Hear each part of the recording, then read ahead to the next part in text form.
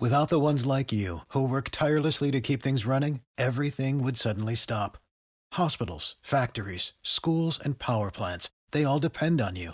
No matter the weather, emergency, or time of day, you're the ones who get it done. At Grainger, we're here for you with professional-grade industrial supplies. Count on real-time product availability and fast delivery. Call, click Grainger.com, or just stop by. Grainger, for the ones who get it done.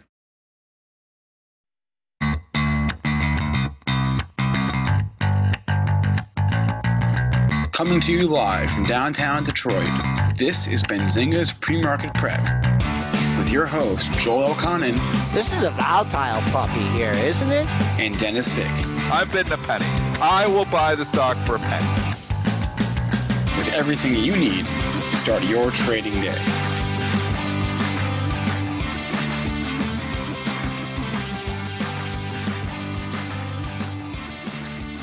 Good morning, everybody. Welcome to this Wednesday edition of Benzinga's PreMarket Prep. Spencer Israel, Joel Elconin, and Dennis Thick. Man, what a start to the quarter we had yesterday. We had the news yesterday regarding the brokerage wars, so those were the big movers of the day. We had a weak PMI number.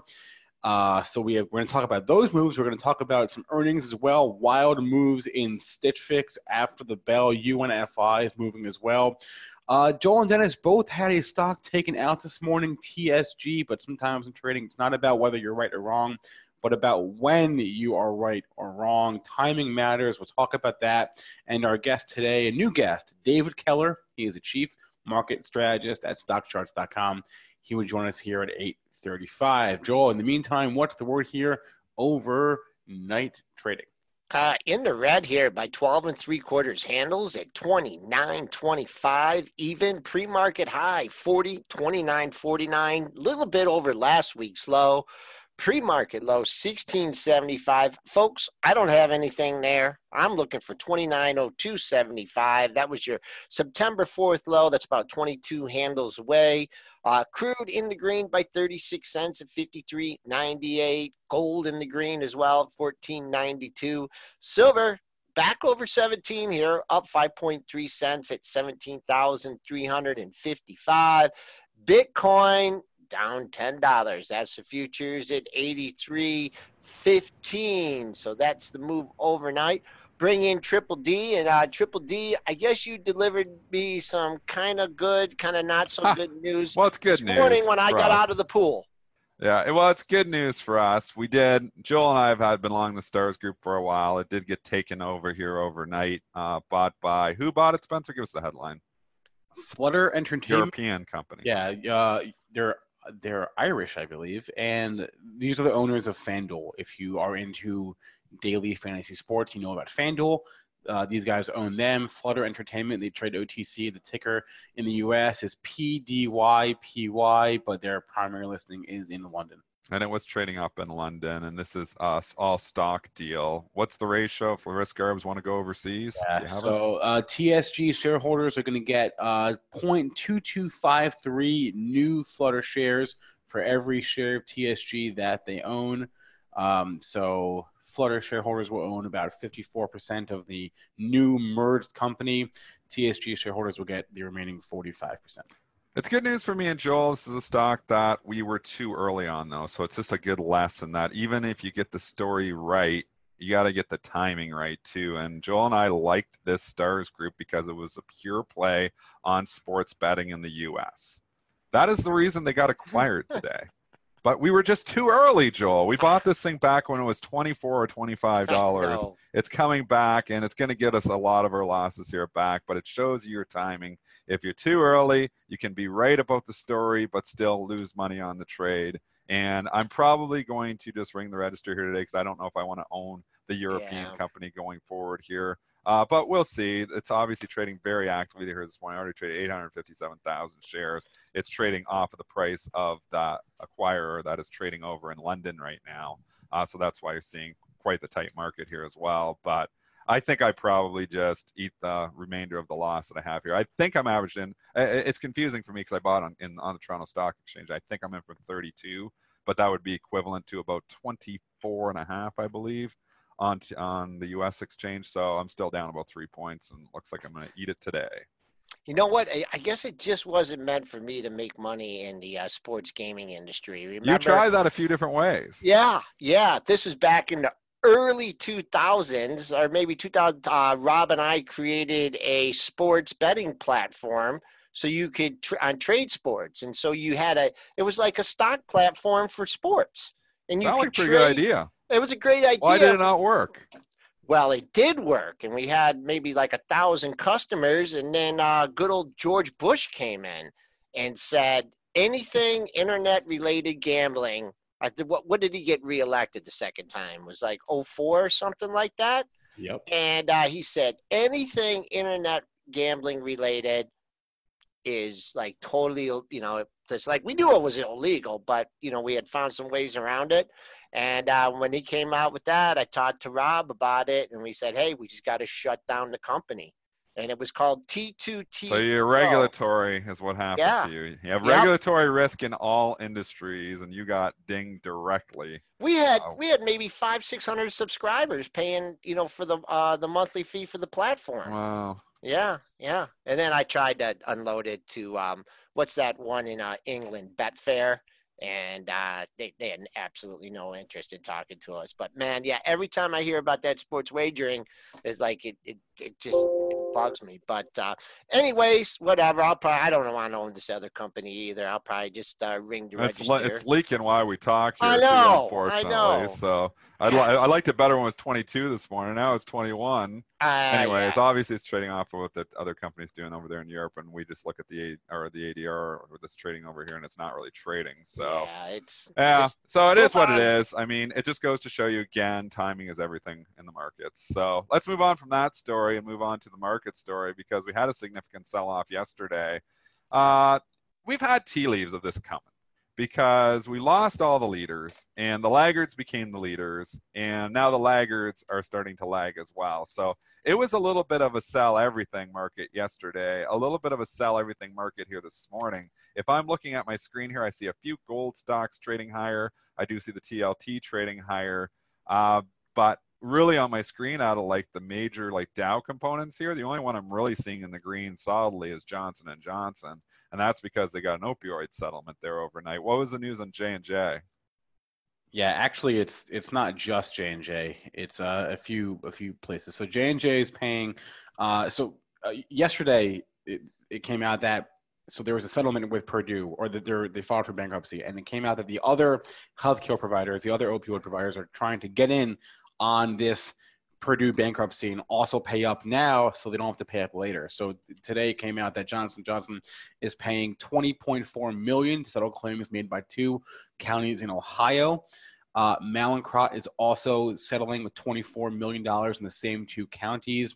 Endo International and Allergan, they settled in August, and that just leaves McKesson, AmerisourceBergen, Cardinal Health, Teva, Walgreens, and Henry Schein as the firms that the remaining defendants as we head towards the actual court case here later in the month. So Johnson & Johnson settling for $20.4 million and Mallinckrodt settling for $24 million. Both slap on the wrist is too light a term for what they're paying. So that's why you're seeing the stock trade up here in the pre-market, and we're up $1.23. I think in a good tape you would probably see it up more, but that's not the case. Obviously, it's an ugly tape, and also the tape tells a story too. Is that people are just nervous right now and they're looking to sell stuff. So I'm not coming in here and buying anything. Probably, at least, maybe I'm buying. If I had a stock on my list, maybe I'm looking at that, but I'm not buying a stock that's trading in the green here this morning, because it's just the kind of tape that could make something go red, even though it doesn't deserve it. We just hit the pre-market high at 131.30. What do we have for yesterday's high? Yesterday's high, it's above yesterday's high. I like this 31.50 area. The reason, it's a pair of highs from the 25th and 26th. So if you can clear 131.50, maybe you climb into the 132 handle. 132.78 was your next daily high. Just a little bit something just overall market related here, and it was a really bad start to the quarter, and I think that's really significant. We have a couple things in play here. We had an expiration that really was a dud, right, which Yeah. expirations are turning points, and they couldn't jam this thing up to new all-time highs. The first day of the quarter, everyone was like, get me out of the pool, okay? Really bad. I'm really looking for the market to recover over the next 20 days, and I'll give you my number. We're trading right there. It's 29.25 even, and I can't tell you why I like that number for the quarter. If I did, I'd have to kill you. But that's going to be the number. We hold 29.25. Yeah, I think we're going to go. I think we got a chance to go up and get that 3,000 handle. If not, and I'll do the old 2 or 3 closest thing. I think we test that quarterly low of 27.77. That's about 150 points down here. So bad day, really bad day to start the quarter, and things aren't looking so good today either. Before we throw in the towel on today, though, what I will say is imbalances now come out at 8 o'clock. So that's, the adjustment they made about a month and a half ago from 8:30 to 8 o'clock. Oh, okay. It's buy imbalances across the board right now. And we are seeing the S&P show a little bit of life since that 8 o'clock. We went up a couple of points. Now, obviously, these buy imbalances usually, will pair off at a lower price. So it's very early. We're still an hour and a half before some, big institutional sellers might come in. But just to give you some numbers here, Bank of America, 139,000 to buy. Looking at Procter & Gamble, 50,000 to buy here this morning. Disney's got 30,000 to buy. General Electric, even with the buy and balance, is 77,000 shares, which is rare for GE, which always has a sell and balance. AT&T, 113,000 to buy. Verizon, 76,000 to buy. Pfizer, 128,000 to buy. I mean, they're across the board. They're buy imbalances. So does, things change here in the next hour? Do we start going up? Because one of two things have to happen. The stocks, those imbalances have to turn to the sell side, or the S&Ps are going to start to come up. And we're starting to see the S&Ps rise a little bit here. So I wouldn't be selling anything in the whole, at least here at 8:12. Maybe at 9:30 the story is different, but right now it doesn't look like as weak as the S&P futures are showing us, at least if we're looking at the stocks as an indicator. Yeah, and I'm no economist here, and I think someone mentioned in the chat yesterday, manufacturing, okay, yeah. Isn't our manufacturing production going down for decades? Aren't we a service economy, going to McDonald's and Burger King and getting food? Manufacturing is important. Yeah, the strong dollar, is hurting it, but to me, it's bad news. We were sitting okay. The market was sitting way okay before that news came out. And who knows? You could get we got the jobs number on Friday, right? So who knows? You get it. Yeah, everything can. Especially in this market, you get a tweet, you get a deal with China. We know Trump defends it too. Yeah. There's another consideration as well. It starts going down a lot. Does Trump get Twitter happy here and trying to defend the market again? Potentially. So there's always that wild card. If you were short, that you get a Trump tweet and says, oh yeah, we're real close with China, and the Dow opens up 300 points in your face. So There's a lot of considerations. It's still not that easy of a market to short, even though it looks like, there's a lot of things ready to roll over that haven't rolled over yet. Maybe I'd be nervous on some of those. Some stocks we've talked about have already significantly rolled over. If you come in here and short in Roku now, or come in here and short in Shopify now, you're late to the party. It's $400 a month ago. Now it's $300. Roku, $170. Now it's $100. All it takes is an analyst to come out and say, hey, we're looking okay here, and the story could get hot again. Because storied stocks go cold, but sometimes they turn around and start to show life again there. And Roku stopped going down. If I was looking at Roku as a potential trade, I'm not sure if I am or not. You got a pretty good bottom at $98 right now. You had the low, $98.65 on September 24th. You got the low, $98.08 on September 27th. And then you got the low from just yesterday or 2 days ago at $98.69. So call it $98, rounding for, the big whole number. That's support. So if you're buying here this morning at 101, you give yourself $3, maybe the market turns around. Yeah, but I just think, overall, you just got to look at the Fed also. You get another cut in interest. There's a lot of wild cards out there. Yes, okay. Completely agree here, Joel. A lot of wild cards, a lot of considerations here. But I just want to, I don't know if we've had this. I know me and you are on the same side of this TSG trade, but I took the other side of a trade of you and Spencer's. What did you do? You shorted Disney. I shorted Disney. It doesn't look good. I knew it. I'm glad. I wish I would have sold it all. I cannot believe I sold half of my position on that day because I just got nervous that it wasn't. It was a fib, and I talked about this on the show a little while ago. It came up back to the 50% retracement around 140 and looked like, it was struggling to get through there. It was just a classic technical trade. And I said I would get back in. I have not got back in those shares yet, so I have a half-size position now in Disney. Always my half sizes I lose on. When I feel like I should get out my spidey senses. When my spidey senses are telling me to sell, and I sell only half because I want to hold some, I should just sell it all. But anyways, my spidey senses were telling me that this was, not working out the way I wanted it to work out. And now, it's obviously off significantly here. And I mean, it's not only, something that I failed to realize, maybe, when I was getting rah-rah Disney, was that Netflix. I mean, you have Netflix, you have Apple, Comcast. So it's not only competition for Netflix, but it's going to be competition for Disney as well. Apple is competition for Disney. Comcast is potentially competition for Disney. This could be a very expensive little streaming war here going on.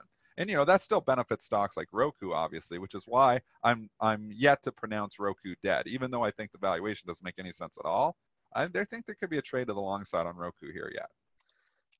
You know what? I heard some news on Netflix, and I doubt if I'm gonna be trading it at all. But did you hear what movie's coming out? Their own production, The Irishman. Have you heard about Spencer? Oh, yeah. I'm so. Is this the one that they were advertising there yesterday with Ryan Reynolds? No. This is the Scorsese movie. Scorsese and De Niro and Joe Pacino. Pacino's coming out, and Joe Pesci. And Joe Pesci. Oh yeah, those are good guys. Those are good. I like those guys. Oh yeah. Oh, we're excited.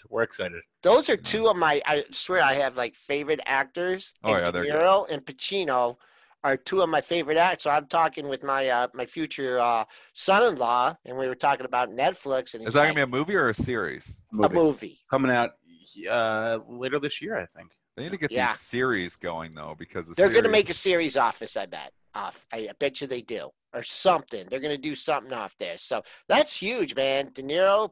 Who are the female actresses in there? Do you guys know?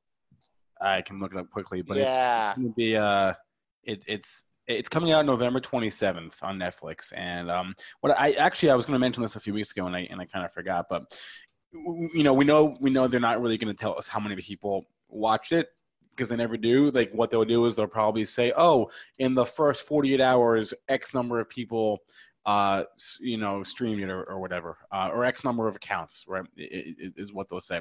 But if this movie stinks, is what I was going to say, because Netflix has a rep for making bad movies. If this movie stinks, then that'll be an omen. Because man, Joe Pesci is Frank. That's going to be good with those guys. Jimmy Hoffa is portrayed, I think, by When's this come out? November 27th. Oh, that sounds good. Yeah. But then they had Ryan Reynolds. They were doing something with him yesterday too, which was advertised. Somebody was saying that was why the stock was up. I'm not sure if that's the case or not, because Netflix actually closed in the green yesterday on a day when a lot of things were red. But anyway, I don't recognize the female actresses in here. So it's 3.5 hours. So be warned. I'm not going to cancel my Netflix now. All right. But they're going to keep you going on the Netflix for this, Joel. Yep. I mean, they're going to get my other $7. I only got one account now. Lots of considerations here. Again, tangent. Well, it's a good tangent. Talk Netflix here. Talk Netflix chart. I mean, there is a trade here. Look at what happened yesterday. So it wasn't a matter of yesterday being, and I'm correcting myself for what I said off the hop, that it was kind of sell everything. It wasn't, because Roku wasn't really down much yesterday. Shopify wasn't really down much yesterday. Netflix was actually up yesterday. So you kind of saw a little bit of rotation into the old leaders. So this market is all about rotation. It continues to rotate around, and identifying that if you can get ahead of that rotation, you make a lot of money. And obviously, I've done that a few times, and sometimes right, sometimes wrong. But I mean, it's all about identifying that rotation. And we did have some rotation into the higher beta names yesterday. I don't think it was across the board, but at least it was from those three stocks I just looked at. If there's other examples out there, let me know. I mean, Tesla was up too. Is saying. So, it wasn't just a sell everything. It was a sell the stocks that had been rallying, like the Caterpillars that had come back a little bit.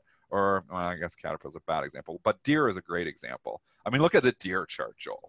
And don't tell me technicals. So, I've been guilty of saying sometimes technicals don't work. Sometimes they do.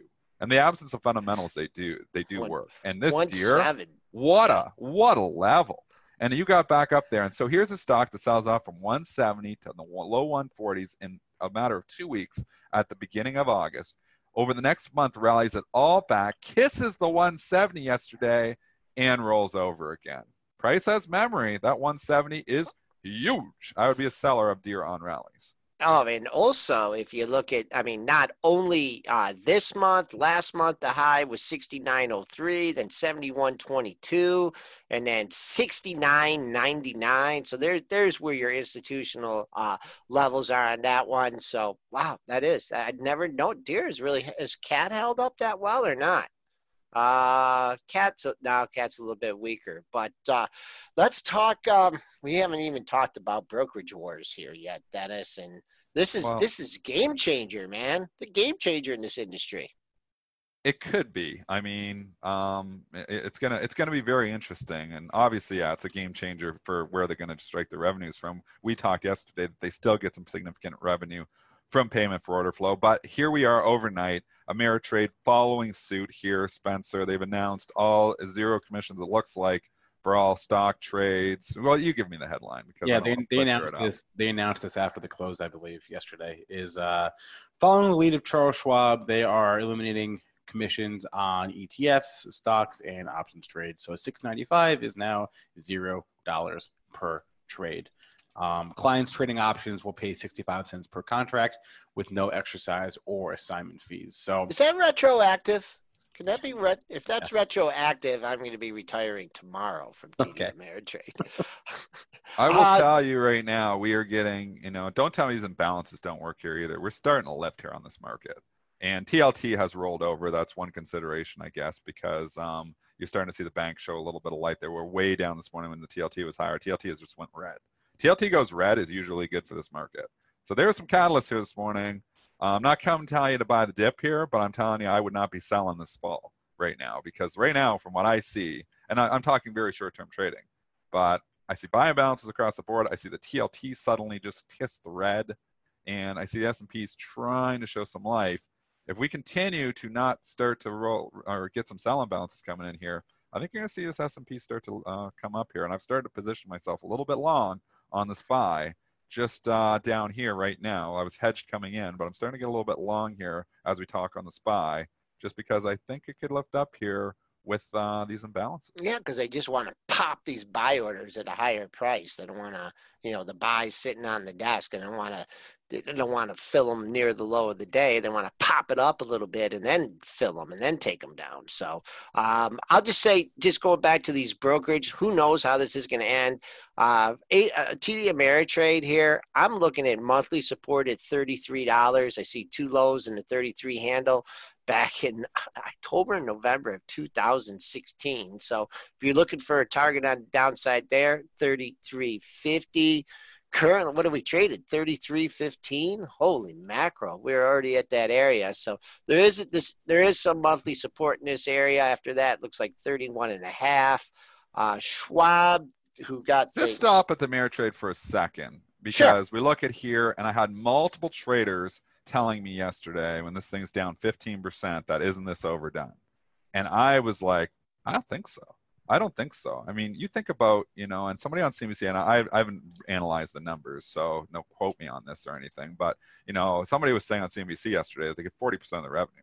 We're talking about a 40% cut in the revenue here. Not quite. Not quite. You have the numbers, Spencer? Well, I don't believe TD Ameritrade breaks out revenue from commissions and order payment for order. Okay. So significant fall in revenue is going to happen here. Right. But really, this is where analysts really can come in handy, because they have models, and by showing their model adjustments, that can really paint a picture for how big of a drop this could mean. So KBW, for example, their model for TD Ameritrade's fiscal year earnings per share, based on this commission cut to zero, drops from $3.95 for the full year EPS to $3.09. So for $3 and what is it? $3.95 to $3.09. Yeah, so significant, and maybe that's still being. That sounds optimistic to me. The reason I'm just saying, is obviously it fell 10% more after that when people were saying as a buy 15%. People want to come in here and say, hey, this is just, they're going to go right back up. They're going to find a way. I mean, this Schwab move obviously it's going to, it's an attack on, whoever they can, obviously Ameritrade and that too, but they responded immediately. So I don't think a lot of people are canceling their Ameritrade accounts now and going to Schwab. Why would you? They just respond. And E-Trade's going to have to probably follow suit as well, or everybody's going to go from E-Trade to Ameritrade.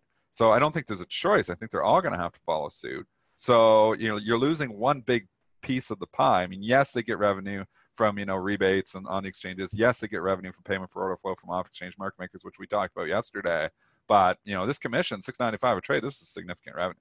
So I'm going to wait until these stocks stop going down. And I don't think they're ready to stop going down yet. And that's why it's down another $1.50. You had some analysts, you had an analyst going from overweight to underweight. Who was that today, Spencer? It was, I was just looking at it a minute ago. It was Barclays. Barclays going from overweight to underweight on both Schwab and Ameritrade. So they were at a buy and they went down immediately to a sell. So just because of this, lowered their price targets on here's the price target lower. Holy cow. Look at Ameritrade. They had a price target of $57 on this. They lowered it to 31. That's crazy. Like they just cut their price target in half on this news. So Barclays on Schwab lowered it from 48 to 34. Reason Schwab, because Schwab is the full brokerage side. They have a lot of other revenue sources. This is not as big of a deal to Schwab as it is to Ameritrade and E-Trade. That's why people were asking, why is Schwab not down more? Because they were the ones that did it. Because Schwab has other sources of revenue, a lot of other sources. They have the advisory service. All kinds of other services. Yep. So where Ameritrade and E-Trade are discount brokers, they're focused on the retail customer. So this is ground zero for them. That's why those two stocks got hit harder. They're both down here again this morning.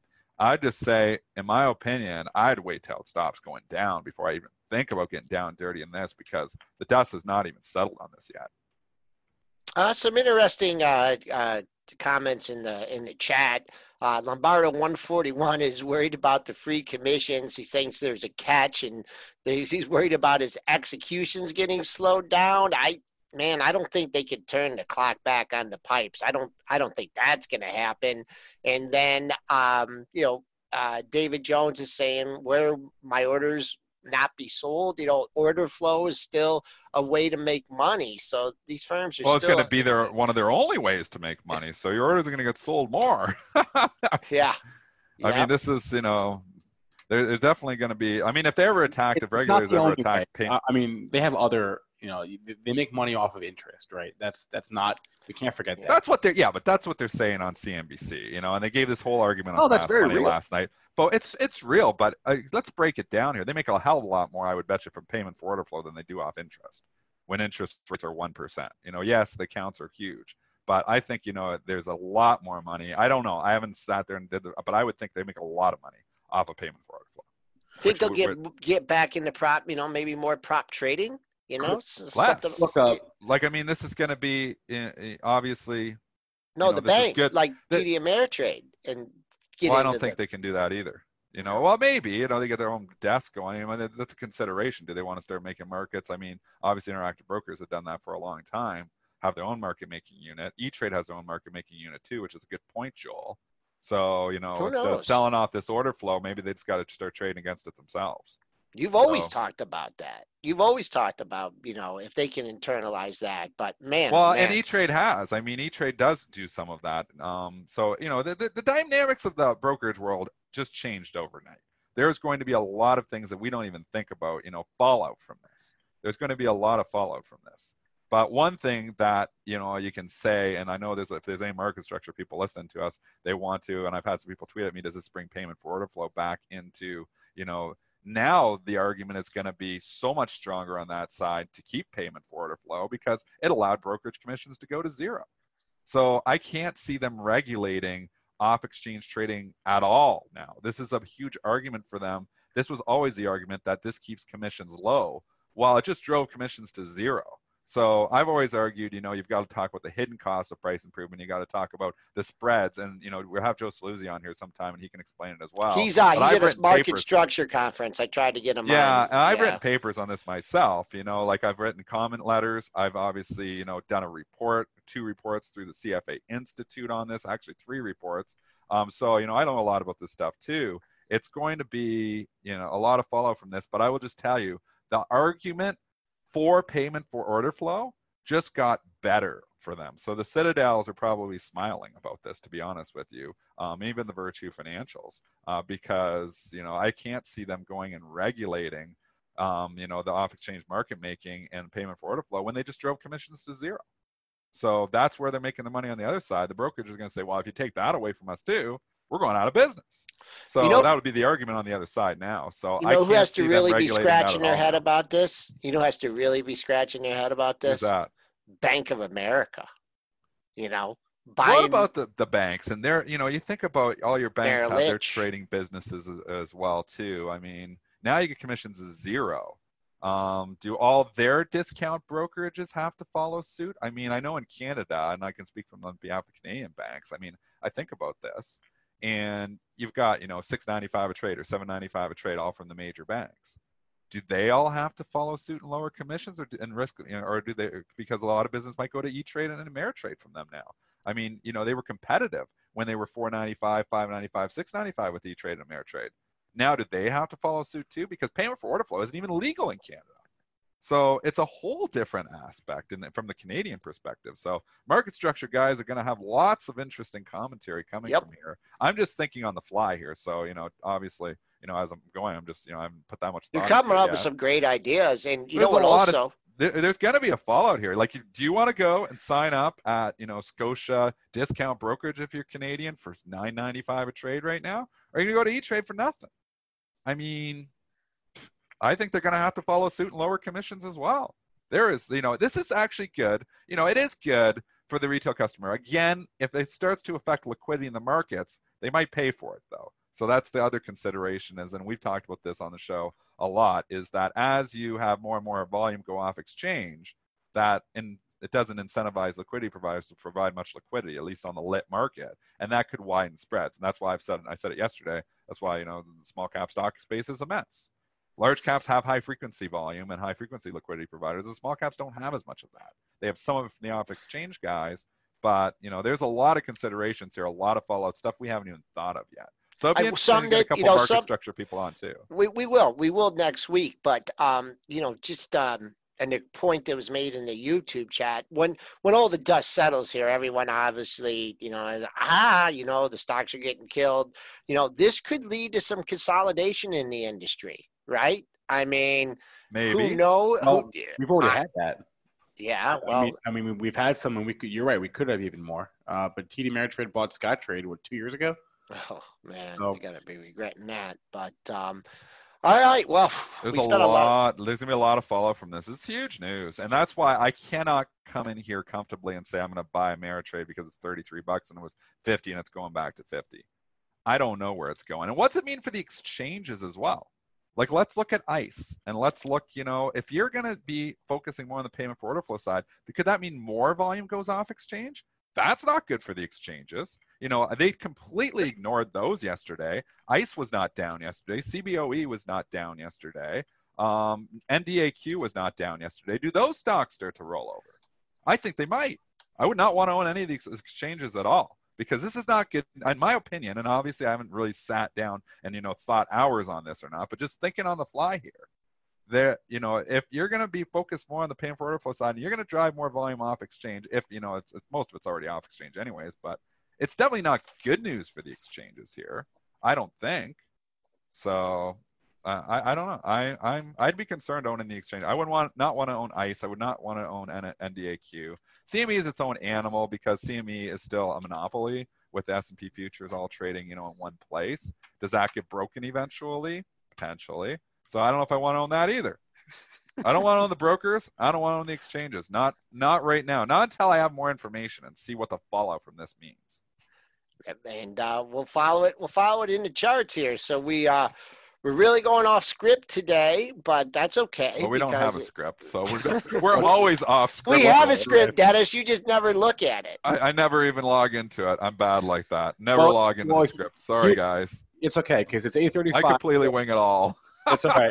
It's 8:35. That's why I get myself in trouble sometimes. I do want to bring on our guest today, a new guest for us, David Keller. He is the Chief Market Strategist at StockCharts.com. David, good morning. Good morning. How are you guys? Doing okay. How about yourself? I'm doing great. I All did. right, Good to be with you. I'm going to run with this one, David, because we had such a fun conversation. What was it, a week and a half ago, 2 weeks ago? Yeah, that's right. And I just want to give you a little background on David here. Forget his market background. He's not only is he an Ohio State fan, okay, he was in the Ohio State band. All right. And has anyone ever seen Script Ohio? Do you know what Script Ohio is? Do you know what that is, Spencer? You should, or else you're fired. Yeah, that's where they spell out the Ohio when they do the I, right? They dot the I. They dot the The I. finest tradition in college sports, gentlemen. Right. I knew that. They got it's a tuba, right? A sousaphone, indeed. Yes. Sousaphone. Yep. Yep. And David, you have dotted the I on the OH. I can't even say the whole thing on whatever. that team down south. You've done There that. you go. You've done that in Michigan Stadium. That's correct? So full disclosure, I was at the bottom of the H, and I mainly did that because that was the first place you got in your place first, and then you could just relax and goof off while the rest of the band was figuring things out. But yes, I did it a number of times in Michigan Stadium, and neither that was mid-90s, neither of those were especially good sports experiences for me, but pretty cool place to visit for sure. Yeah, we haven't had much good since then. But anyways, we're not going to talk about Michigan football right now or Ohio State football. We're gonna talk about your platform, stockcharts.com. And we have one buddy, friend of the show, Sean Udall, loves the platform and uses it a lot, puts out some pretty charts on it. So just you recently made the move over there. Tell us why you made the move, and tell us some good things about stockcharts.com. Yeah, thanks so much, guys. So I joined just recently as chief market strategist. So I actually moved from Northeast Ohio, from Cleveland, Ohio, out to Seattle to join these guys. And so far, it's actually been really, really cool. I mean, StockCharts is a website that's been around for about 20 years now, and a lot of people have been using it for a long period of time. But we're sort of looking to reinvent it and grow into the next phase for StockCharts. And so that involves a lot of upgrades to the charting platform. Dennis, I think the quote was, "I'm going to wait until those stocks stop going down." And so we want to give people a way to visually see and not confuse the bottom of the screen with support, which I think a lot of people unfortunately do. So we'll hopefully give them some great tools to visualize how things are evolving, especially now. I mean, when things get volatile and things get crazy, that's when I would argue you have the most need for looking at visualization. So yeah, we'll keep working on things for sure. You're not supposed to buy the bottom of the page and sell the top of the page? We always joke, never confuse the bottom of the page with support. People get so excited when it gets down there, and it's like, it's down there for a reason, you know? That's so true, though. Like, you look at this Ameritrade chart, and people look at that and say, hey, look how, that's got to go back up. I mean, people naturally want to buy something on sale. I get always. that. It's human nature. I mean, I go, and the first thing I look at when I go into the grocery store is the sale items. People want to buy stuff on sale. It works well at the grocery store. It doesn't work that well in the stock market, though.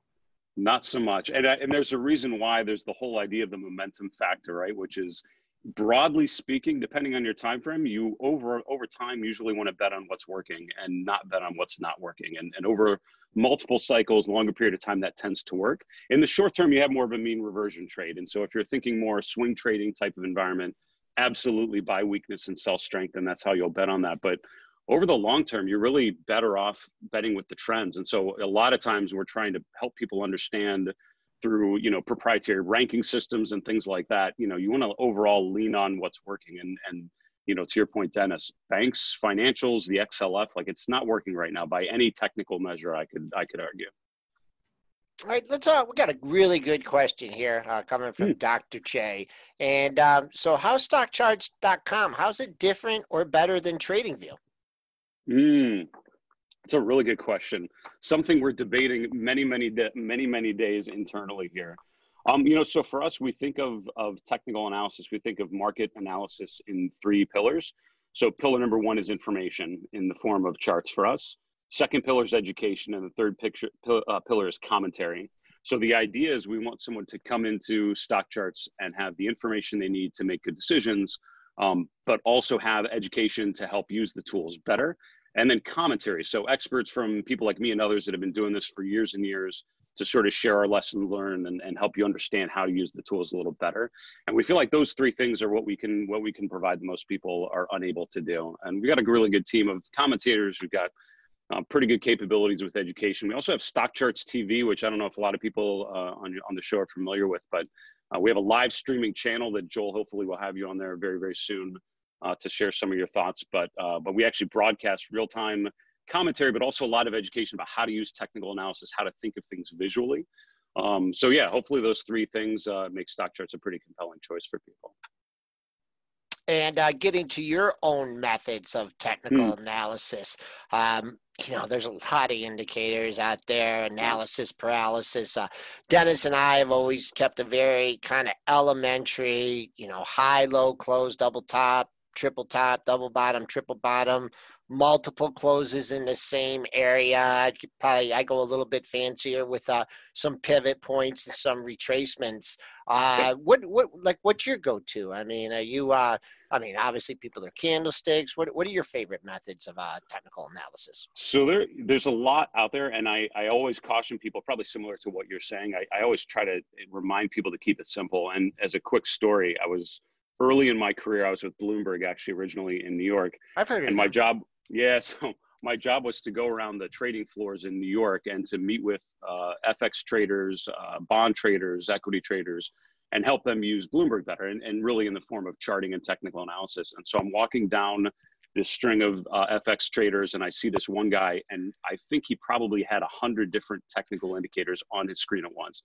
He has like the 4 panels covered with lines, and I'm just looking at this. I'm watching him for a couple of minutes. I'm like, this guy's incredible. Like, this is unbelievable. So I tap him on the shoulder, and I'm like, excuse me, like, I'm a technical analyst. Like, how are you doing this? This is unbelievable. And he said, I have absolutely no idea what any of this stuff means. Said, but the head of the desk will walk by and look over my shoulder and go, look at that guy. He's all over the market. That's great. And so the lesson is, if you want to complicate things and impress people visually, give them the eye candy of what you're doing, you can add a lot of tools on the charts that you're using. But I have never seen someone consistently do well with a lot of stuff on a chart, because what happens is it causes you to make decisions that you probably shouldn't, right? It gives you a reason. It supports things like confirmation bias and all behavioral things that get in the way of good decisions. So I've always argued to keep it simple and keep it to things that make sense that you could easily explain to someone. So for me, it's things like I actually go back and forth between bars and candle charts, because on a lot of the actually markets yesterday, you had a lot of engulfing patterns based on just the quick reversal that you saw. So on, the XLF is probably a good example, but the broad market on bonds, the TLT, a lot of those had engulfing patterns. And so candlesticks sort of jump out of the screen there. Other than that, it's moving averages, it's RSI. If I'm going to use one indicator, that's probably it. And for the most time, 90% of the time, that's sort of the toolkit that I would pay attention to. And then for me, the other thing I would say is with time frame. So I think a lot of people get stuck in one time frame, like looking at a one-day chart or something. And I would encourage people to explore different time frames so you understand the trend from multiple levels. Wait, David, I just want to come in for a second. I just want to understand what you're saying. You're saying I don't need 7 screens. If you want to have 7 screens, by all means, I empower you to do so. But I would encourage that 6 of those screens be covered with something other than charts, for sure. I only have 6 screens now, David. So okay, there you go. I'm down to 6. I got rid of a screen, and I'm going to get rid of another one just on your advice. We'll get it down. There to you 5. go. There you go. Right. Because that's what I mean. I think behaviorally, right? A lot of times, if you're familiar with confirmation bias, like you develop an opinion and then you look for something to validate that opinion, very, very simplistically. And the problem, if you have too much in front of you, a lot of times it's very easy for you mentally to find a reason to pull the trigger on something. And you want the charts to tell you something, right? You want to come without a preconception and just let the charts give you the information, give you the data, focus on the evidence. And if you're able to do that with a lot of screens in front of you, do it. But I found a lot of people, it ends up getting in the way of a good, clear decision-making pattern. Just over your years, you've been to markets, you've been on, trading desks. I don't know. Have you been on any trading floors per se, any exchanges or not in your career? So I've never worked on one, but yeah, my role at Bloomberg actually would go to all the Chicago exchanges. We actually covered North and South America. So I would go to buy side, sell side shops sort of all around that region. And and sort of see how they were doing things. Yeah. Taking it away from the floor, I mean, you've seen a lot of different traders slash investors. Can you just give us, one or two things, you think that, either mistakes new people make, or, just a couple things at the top of your list? Absolutely. And so I'll give you one right off. I think the most important mistake or thing that I think people could address, especially early on, is developing a good routine, especially, for the course of the day, right? So the first thing you need to do is decide how you're trying to win this game, or what your approach is going to be, how you're actually going to address the markets. But then once you figure that out, it's developing a good routine that you can follow consistently. And what I find with a lot of sort of novice traders, novice investors, they're sort of all over the place. They're hearing ideas from different places. They're hearing it in a chat room. They're hearing it on TV. And then they just kind of run with it, as opposed to using those things as inputs to maybe validate your own work, right? You have to do your own work. You have to have your own process.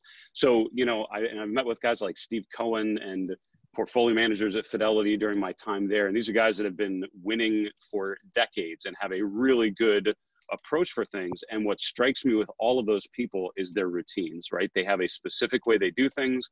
They have a way they look at the markets. They have a way that they're alerted when something is worth paying attention to.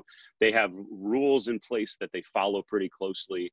And it's not kind of a hit or miss type of thing. So I would encourage everyone to really think about your routine. Think about how you go through the day and how you sort of follow, how you gather information, and make sure that that's consistent. Because doing that consistently over multiple days, multiple weeks, that's when you really start to, I think, develop some pretty good patterns.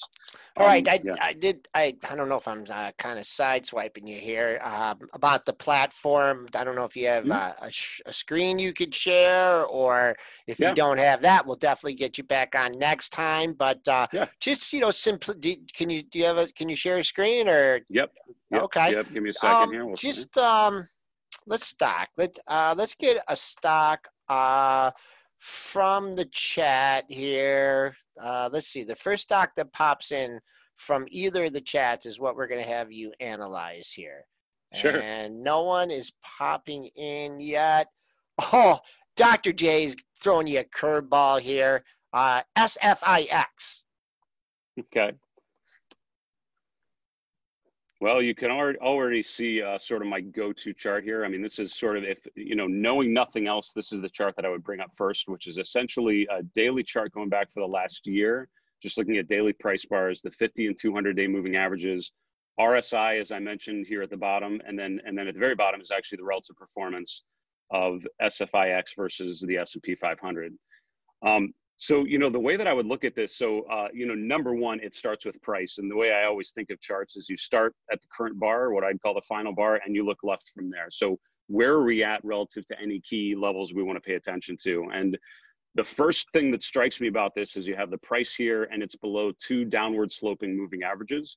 So despite what you want to think about the chart, the stock is going down by that definition, right? The fact that the moving averages are rolling over, prices at the bottom, it is undeniably going down. And the reason why I can say that is because of that.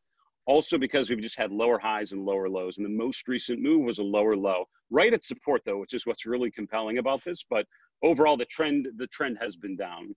Yeah, I got to interrupt you because this is, it's down $3 in the pre-market. It had earnings. So Listen, I don't, and listen, I'm cool with not knowing that, and I found knowing that is good, but doing the analysis without knowing that is perfect, right? You should be doing that without paying attention to the earnings. So I'm glad I didn't say it's a screaming buy here at 18. That's good. You would have got the buzzer from our hot potato segment. How about a different one here? Not moving as much in the pre-market, the House of Mouse. How about Disney? Sure. So you're right. So, with a lot of stocks, you find a similar type of pattern right now. And I would say, we didn't talk about like a broad market outlook, but for me, I'm definitely cautious. And the reason is because forget about looking at the broad S&P chart. If you look at a ton of individual stocks, which is what I do all the time, every weekend I look through the whole S&P. And if you do that, it's hard to be super excited about stocks. You won't be climactically negative because there's not a lot of really ugly charts, but there's just not a lot of great charts, right? So KLAC, right? That's the type of thing that just keeps going up and to the right. But that is one among, for every one of those, there's 100 that look a lot worse. And Disney, unfortunately for me, sort of fits in that bucket of things that just don't look good anymore. And I'll show you why. Number one, this is the lower high that we had earlier in the month, and a lot of stocks sort of did that. The broad S&P did that as well, where you sort of established a lower high. You went to a higher high in August, and then were unable to match that. And so that at the very beginning is a starting point to maybe an unwinding, and then breaking down through this neckline here around 129, 130 is really sort of the final straw. Yesterday, we sort of traded down through that. Anytime that happens, I'd be looking for the follow through today to see what sort of if we get a follow through to that breakdown. But overall, it's definitely rotated, in my opinion, from a period of accumulation to a period of distribution. What's interesting about the RSI, that's why I think it's so important to watch something like this, is in a bull market phase, right? When a stock's going up, the RSI tends to be up in this range from about 40 up to about 80 or so. In a bear market range, it tends to be down here. Never really gets above 60, which is why this was really important here at the beginning of the month. And you never usually get below 40. So as this continues lower, in my opinion, that confirms the fact that we've sort of rotated down and it's more bearish than bullish leaning. And just the fact that for the last 2 months, you haven't been paid to own Disney. There are a lot of other places. Home builders come to mind, right? Stocks that have been more breaking out, more constructive than something like Disney. So overall, I would be leaning more negative than positive. All right, David Keller is the chief market strategist at stockcharts.com. Also, his blog, marketmisbehavior.com, explores the intersection between behavioral psychology and the markets. David, thank you so much for the time today. Go Blue. Yeah. Cheers. Go All right. Bucks, Joel. Take care. Oh, all right. I like that guy. That was a great interview. We are definitely going to get him back on again. And no, I like it. With Triple D, you getting in any trouble over there, or are you doing okay? Well, my S&P long's not doing that well. We're down about 2.5 points. So hoping that these imbalances just don't all roll over to negative. They're still highs. So maybe I'm getting suckered in. Maybe I'm getting suckered by looking. I mean, Square's got 115,000 to buy right now. So, and then stock's trading down 0.8%. So, like I said, one of two things going to happen. It's going to be some huge sellers that come in, which very well might happen in the next 40 minutes. The S&P is start to go up. So as of right now, you're just looking, there isn't much of an arb just in the pre-market because the stocks are down and that's down. I'm just looking at this information and trying to derive and say, hey, maybe some of these stocks that are down as far as they aren't going to open down this far. So we shall see. So far, the trade not working so well. And so far, TSG is leaking here too, Joel. I know. What's going on with that, man? Well, because it's trading. The bloody stock in London's probably trading or starting to give some back, which is what they do for the acquirers. So we know it's just trading off of that now. So the risk arbs will be all over it. You can't even let us get out. Don't let us get out. We're only get the loss at 22. Now we're looking at 20.5. So let's buy more. Go for the takeout price. No, thank you. No, I know. All right. So other news. Right. Yeah, go. Spencer's got some ideas. Well, I just want to get to the Stitch Fix numbers here because the volatility. Oh, yeah, we didn't do earnings. No, we didn't do anything, Dennis. What you did talk about market structure. I bored everybody. They all turned off the show. We probably have the fewest listeners we've ever had. All right. The Q4 EPS. Actually, this is pretty much a good report all around with the exception of one number. So the Q4 EPS, 7 cents versus 4 cents. Sales was just about in line. They missed it by a hair, but essentially in line at $432 million. I saw that their new users were up 18% year over year. On the conference call, they gave some guidance, and that is where it ran into some problems. So the Q1 sales guidance that they gave a range of 438 to 442 million, and the estimate was at 451. So light on the Q1 sales guidance, and EPS guidance was in line. So I don't know if it was actually a case of the sales guidance being weak or if the estimates were out of whack and one analyst was out to lunch and had his estimates too high. But regardless, that headline right there during the conference call is the catalyst for this stock moving downward this morning. You got to see the after hours chart of this one, Joel. Yep. Go check this out because if you want volatility in SFIX, you got it. They smacked it on the initial report. They smacked it all the way down. That candle, Joel, and maybe got grab that initial low. How low did they smack it on the initial report? 17. They smacked it down to 17, and then they rallied it over 21.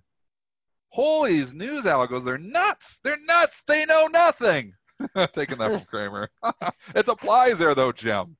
They know nothing, these algos. The news algos were all wrong everywhere on this. smacked it down to 17, rallied up to 21, and then it just starts to leak and it's all the way back down to 17. So the stock falls 15%, if I'm doing my math right. Am I doing that right? 3 on 20? I think so. And then it rallies from 17 to 21, rallies like 20% in the next like 5 minutes, and then it sells the 20% back off. What's up? What's up is who needs a site? Wait, don't they like help you buy your clothes or something like that, Spencer? Is that the site? No, it's a stitch. They stitch your clothes up for you. You're no, Dennis. It's not what it is. It's Joel's right. It's like a subscription service for your wardrobe. That's what it is. Yeah, then they fix your wardrobe. They stitch it. It's Stitch Fix. They fix stitches. Yeah, you're talking to probably the two guys on Wall Street that spend the least amount of time on their wardrobes. So I'm wearing a Bright Trading shirt from like 20 years ago. I'm wearing a shirt when I travel, I get shirts. Like I went to Hawaii, the shirt's from Hawaii. So whenever I go somewhere, like I get a new shirt. You're so colorful, Joel. Yeah. So no, I don't see any use for the company. I mean, I don't see any use. Wait, okay, we're striking that from the record. Yep. I've never traded it in my. I did try to trade this once. I did try to trade it on the long side after bad earnings, and I got smoked in it. So I'm not. I mean, I hardly know anything about the company fundamentally, but I will tell you this chart looks awful. So I think you've got so many people underwater in this. Once again, any type of rally is probably going to be sold. We've seen these stocks dip and then just continue to leak. I think this is going to be another case where people buying this at 17, 15, think they're going on sale, are going to look at this in a month and it's going to be at 15. And they're going to look at it in 2 months, it's going to be at 13. So that's my opinion. Again, what's going on with nothing Netflix? Fundamental about the company. I'm looking. What's going on with Netflix? I don't know. I've been looking for the past minute or so, and I have not. Kaplooey! I told you. I thought I told you. No, you were bullish. You were bullish. When was I bullish now? I've said 200 on this show. I have said 200 on this show, long-term Netflix. All I said was it was interesting that it had a good day yesterday. I said Roku. I gave the argument okay. Roku was the one I gave the argument that 98 had support. Not saying I'm not long either of these stocks, and I'm Netflix. I have argued on this show, so you could definitely not say I've been bullish Netflix. I have been bearish Netflix since 320, and I've said I think it's under $200 in 1 year. I have 10 months to get there. I'm halfway there in 2 months. I think it's going under $200. What's the news? Got to be some good. I don't know. Come on, Spencer. News. Brentster, yell at Brentster. He's sitting there, man, at his desk. Is Brent in? Brentster's trying to do a live radio show. I already yelled down there, and they're looking as well. So, got to be something interesting. I don't know. I will say that one of Triple D. This was kind of a combo call on the Beyond Meat, Beyond Skeptical. We're getting perilously close to filling that gap. From the McDonald's PLT. My 2 long-term calls are Beyond Meat under 100 and Netflix under 200. That's my 2 long-term calls that I made over a month ago. And Tesla, no? No, I don't have an opinion on Tesla because I think Tesla's not going to zero. That's my only thing on Tesla. Hey, I drove the Tesla. I didn't just get to ride in the Tesla. I drove the Tesla 2 days ago. You just sit there and got to drive my first Tesla. Tried the autopilot out and everything. Pretty cool. Cool, right? I was in the Model 3 Performance. This goes 0 to 60 in 3.2 seconds. It's almost as fast as the Corvette.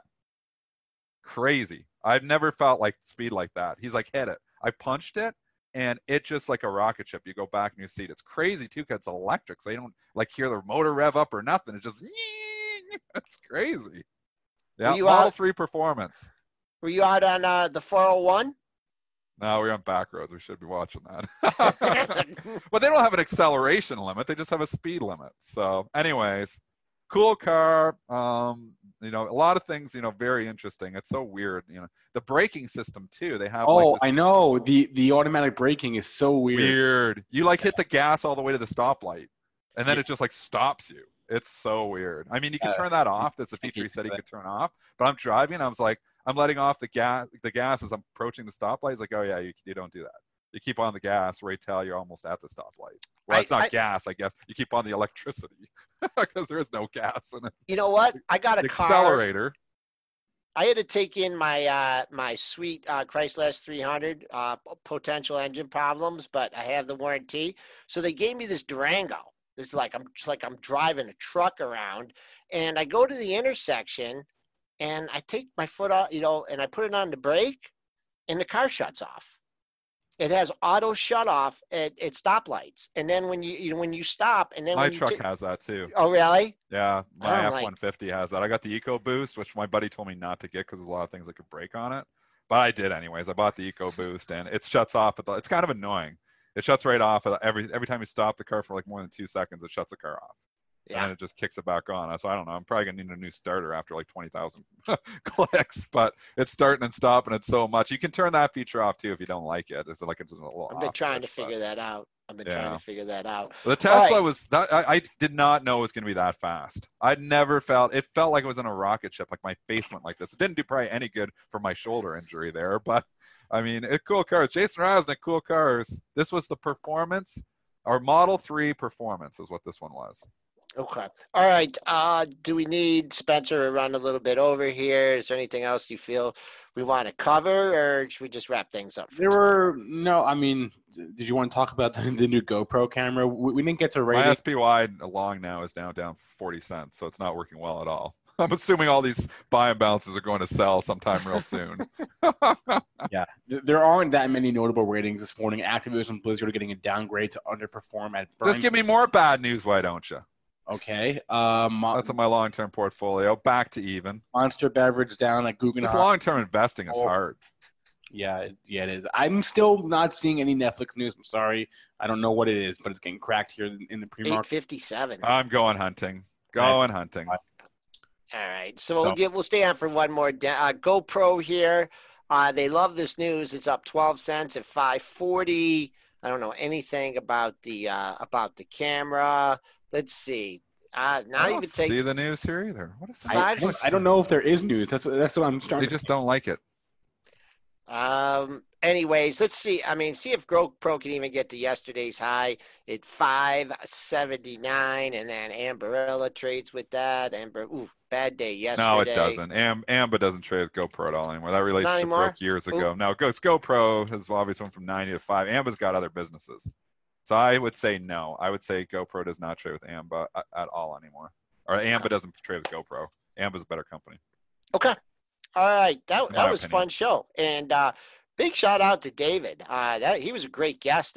Definitely going to get him back on again soon. And Spencer, you did a great job as usual putting up with us. So why don't you wrap things up and preview tomorrow's show? Yeah, on tomorrow's show, we'll be joined by Mark Chaikin, also potentially Joe Saluzzi. Wait and see on that.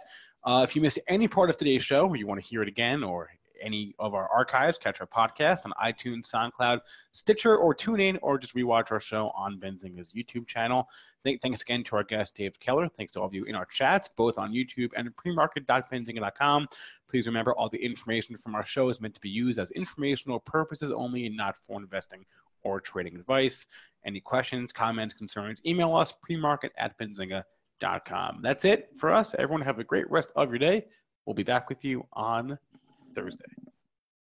For the ones who work hard to ensure their crew can always go the extra mile, and the ones who get in early so everyone can go home on time, there's Grainger, offering professional-grade supplies backed by product experts so you can quickly and easily find what you need.